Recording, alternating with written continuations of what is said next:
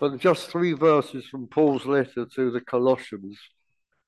Let the word of Christ dwell in you richly as you teach and admonish one another with all wisdom, and as you sing psalms, hymns, and spiritual songs with gratitude in your hearts to God.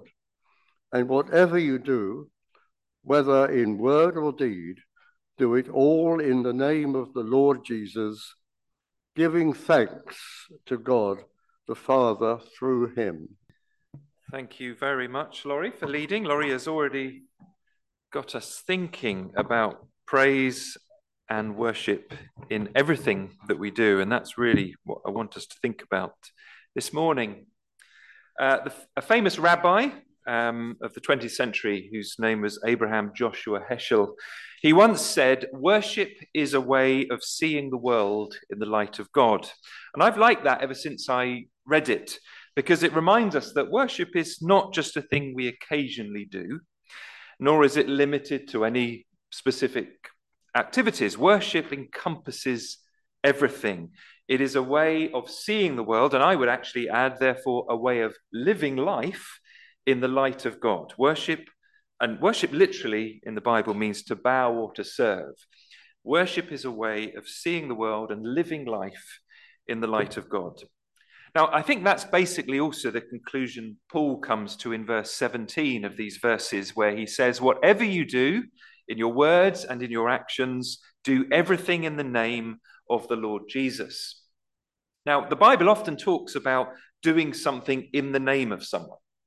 And the idea is that a person's name conveys who they are. So names in the Bible were often given to reflect a person's character or a person's situation or indeed destiny. So when it's God's name we're talking about in the Bible, or Jesus's name as it is here, that means Jesus's character, Jesus's reputation.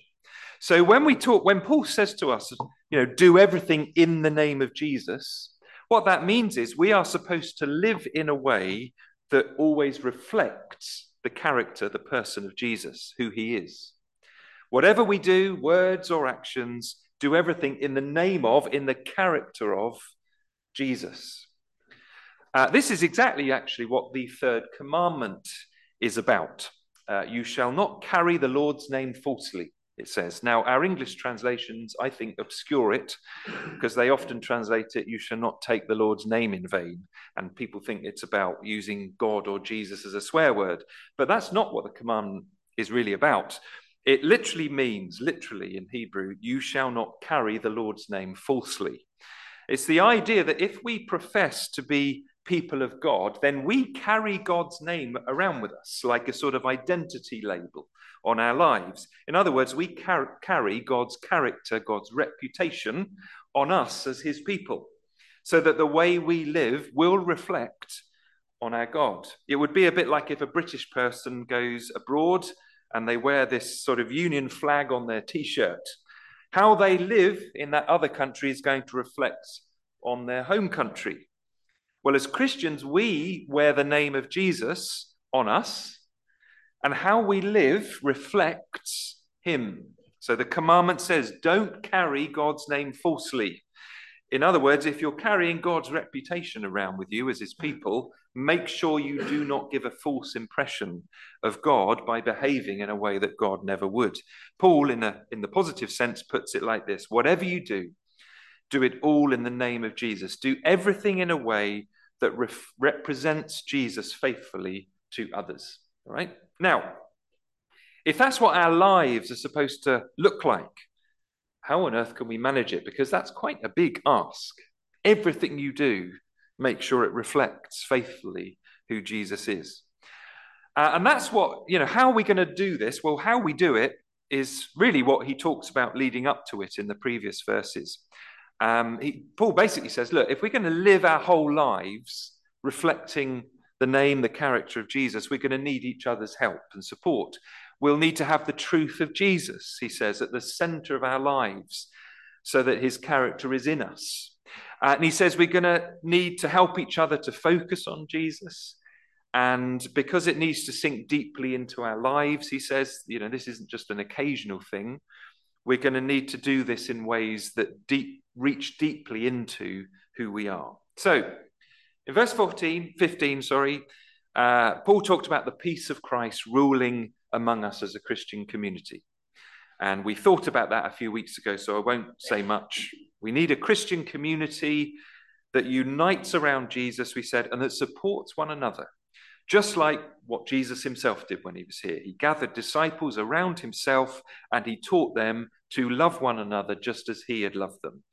That's what we still need, Paul says in these verses. We need to gather around Jesus and we need to support each other in doing that. This is why I believe in church. This is why we gather together as Christians to encourage each other on our journey with God. And then he says, verse 16, let the word or message of Christ dwell within you richly.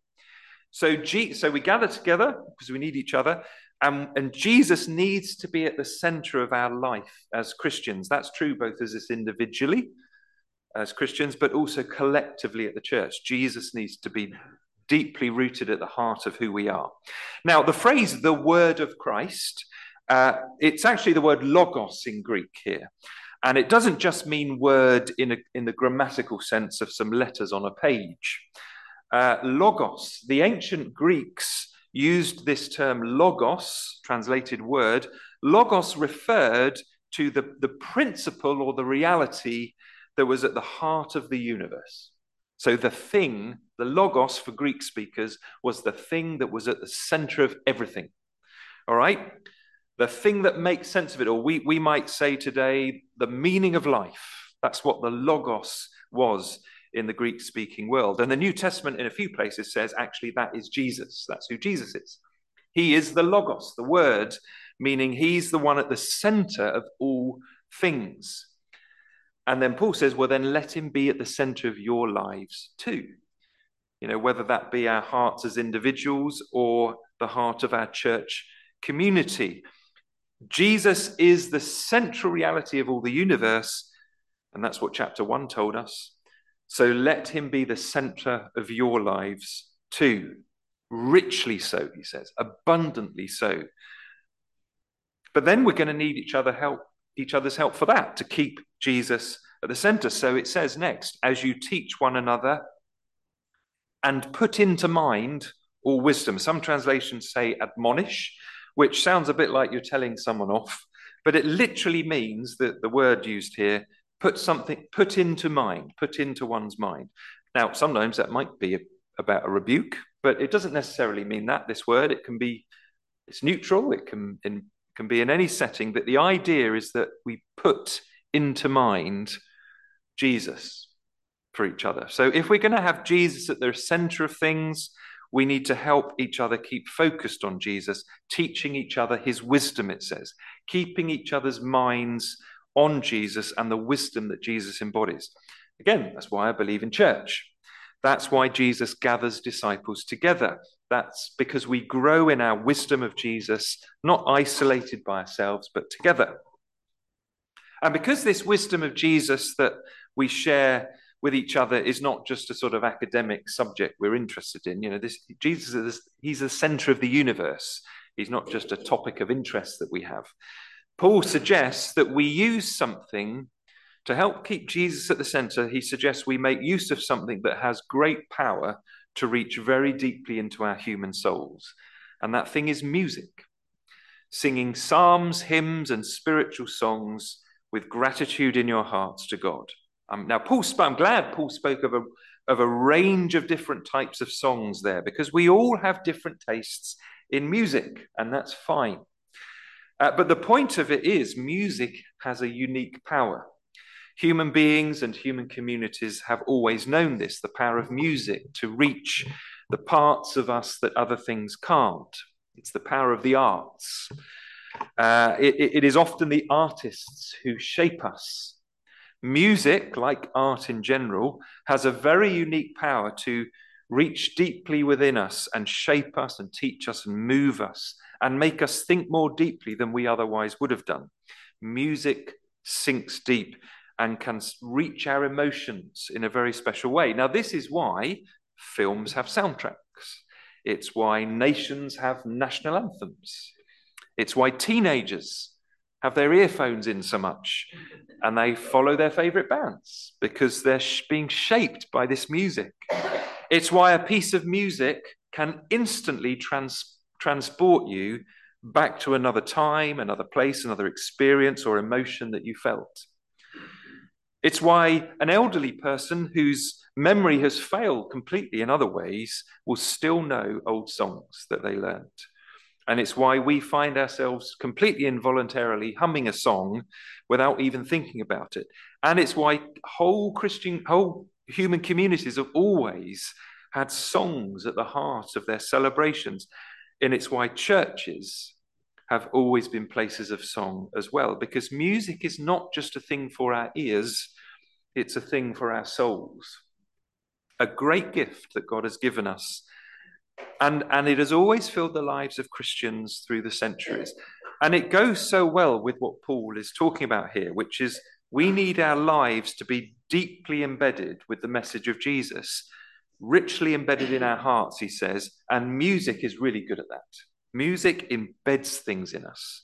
Music adds richly to Jesus being at the center of our lives. Now, okay, so those are all interesting things. So gather together, keep teaching each other and putting in each other's mind that Jesus is at the center, that he's the Logos, and make use of song as you do that because it sinks deeply into you. Okay, those are the practicalities.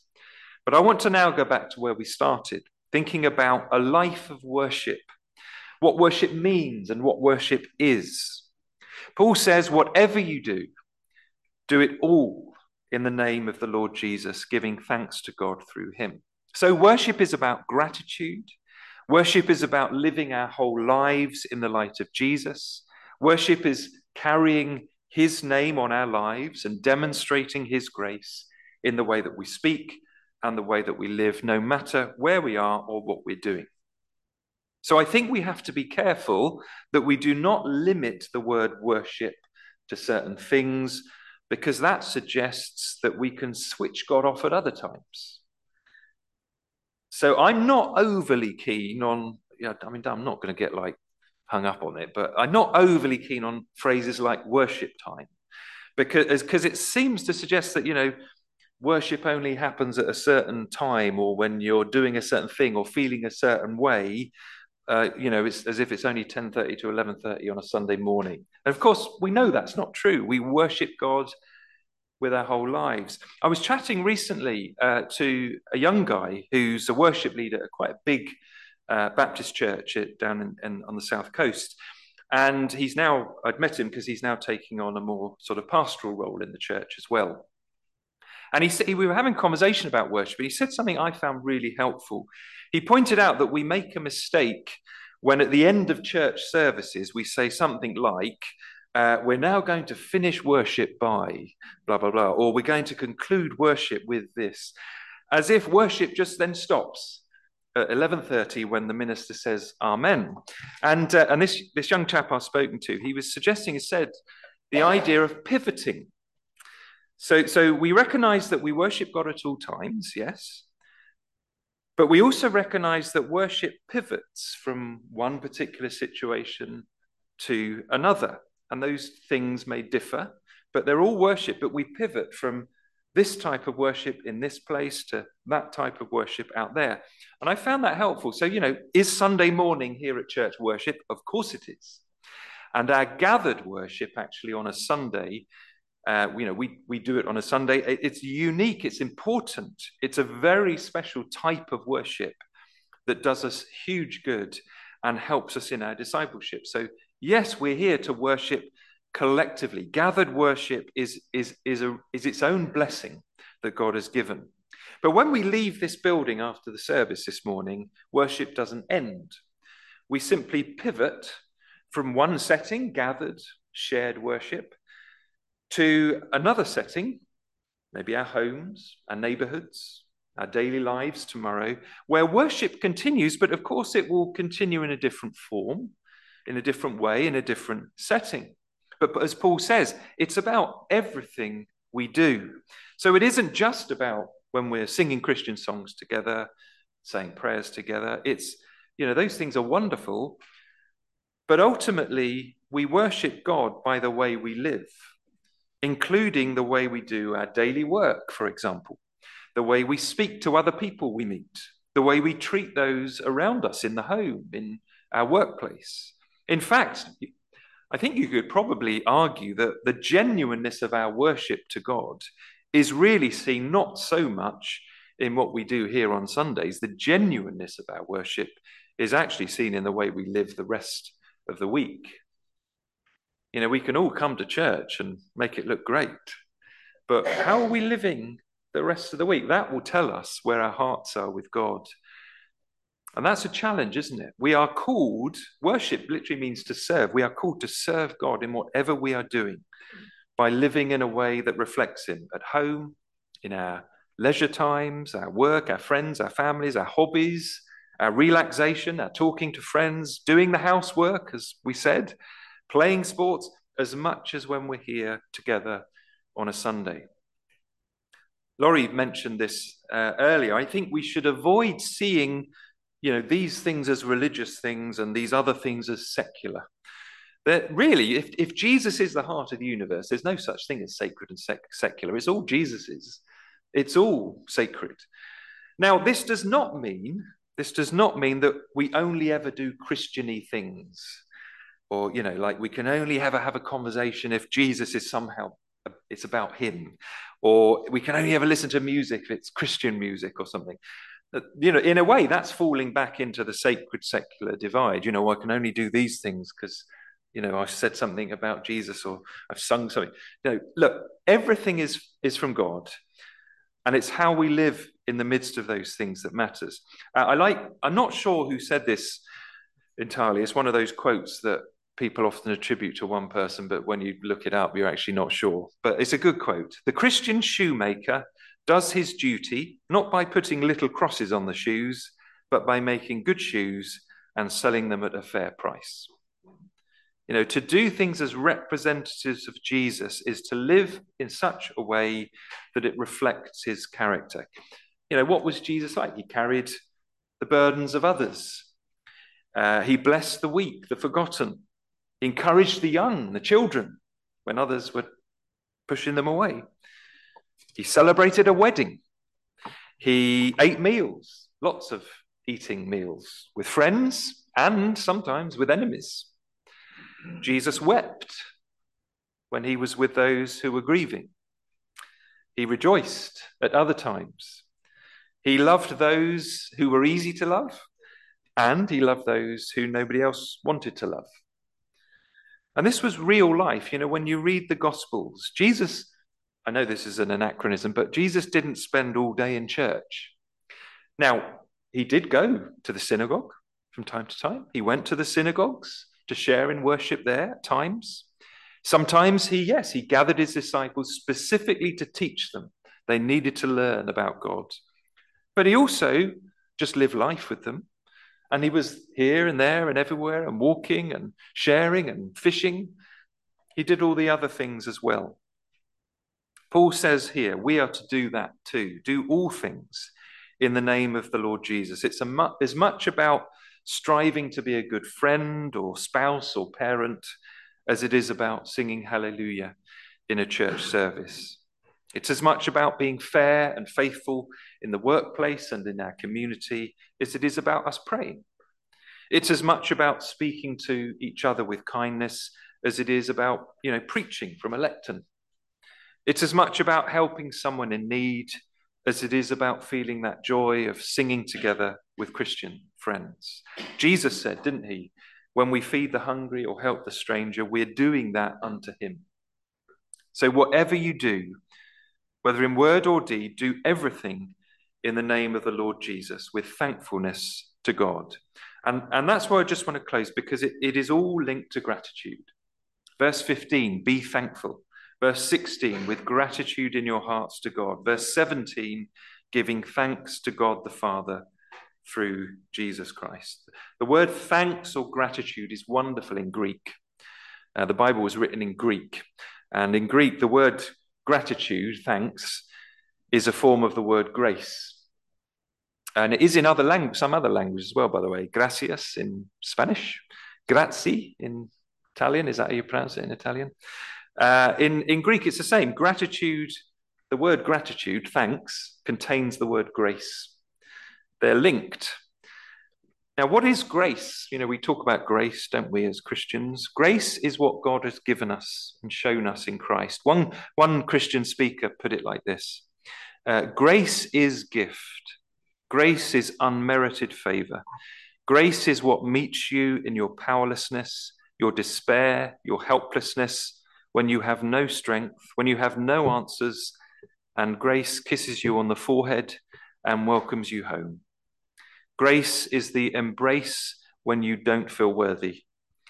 Grace is the next breath you're going to take that you didn't even have to think to remind yourself to take. You just received it, and you've been receiving your whole life. Grace. Grace is what God gives and always has been doing that, giving and giving. And grace in its fullest degree is when Jesus, God himself, gave himself for us. He lived, he died, he rose again for our salvation. Now, knowing what God has given, that's where it starts. Knowing his grace, the universe's grace. It's all a gift because God is a God of grace. Knowing that, beginning with that, we must be thankful. It's the only response when life is a gift. And that's why it makes so much sense that this word gratitude comes from the word grace or gift. There's nothing to prove. There's nothing to earn. And if you didn't earn it, you can't unearn it. It's all given by God's grace. So be thankful always. And ultimately, that's where a whole life of praise, a whole life of worship comes from the grace that God has already given. One of the reasons I picked Colossians for us to go through is just, its main point is just keep focusing on Jesus. These few verses, let the peace of Christ rule in you. Let the word of Christ dwell in you. Teach each other the wisdom of Christ. Sing about Christ. Do everything in the name of Christ, and do it all with gratitude, because it's all the gift of Christ who is at the center of it all.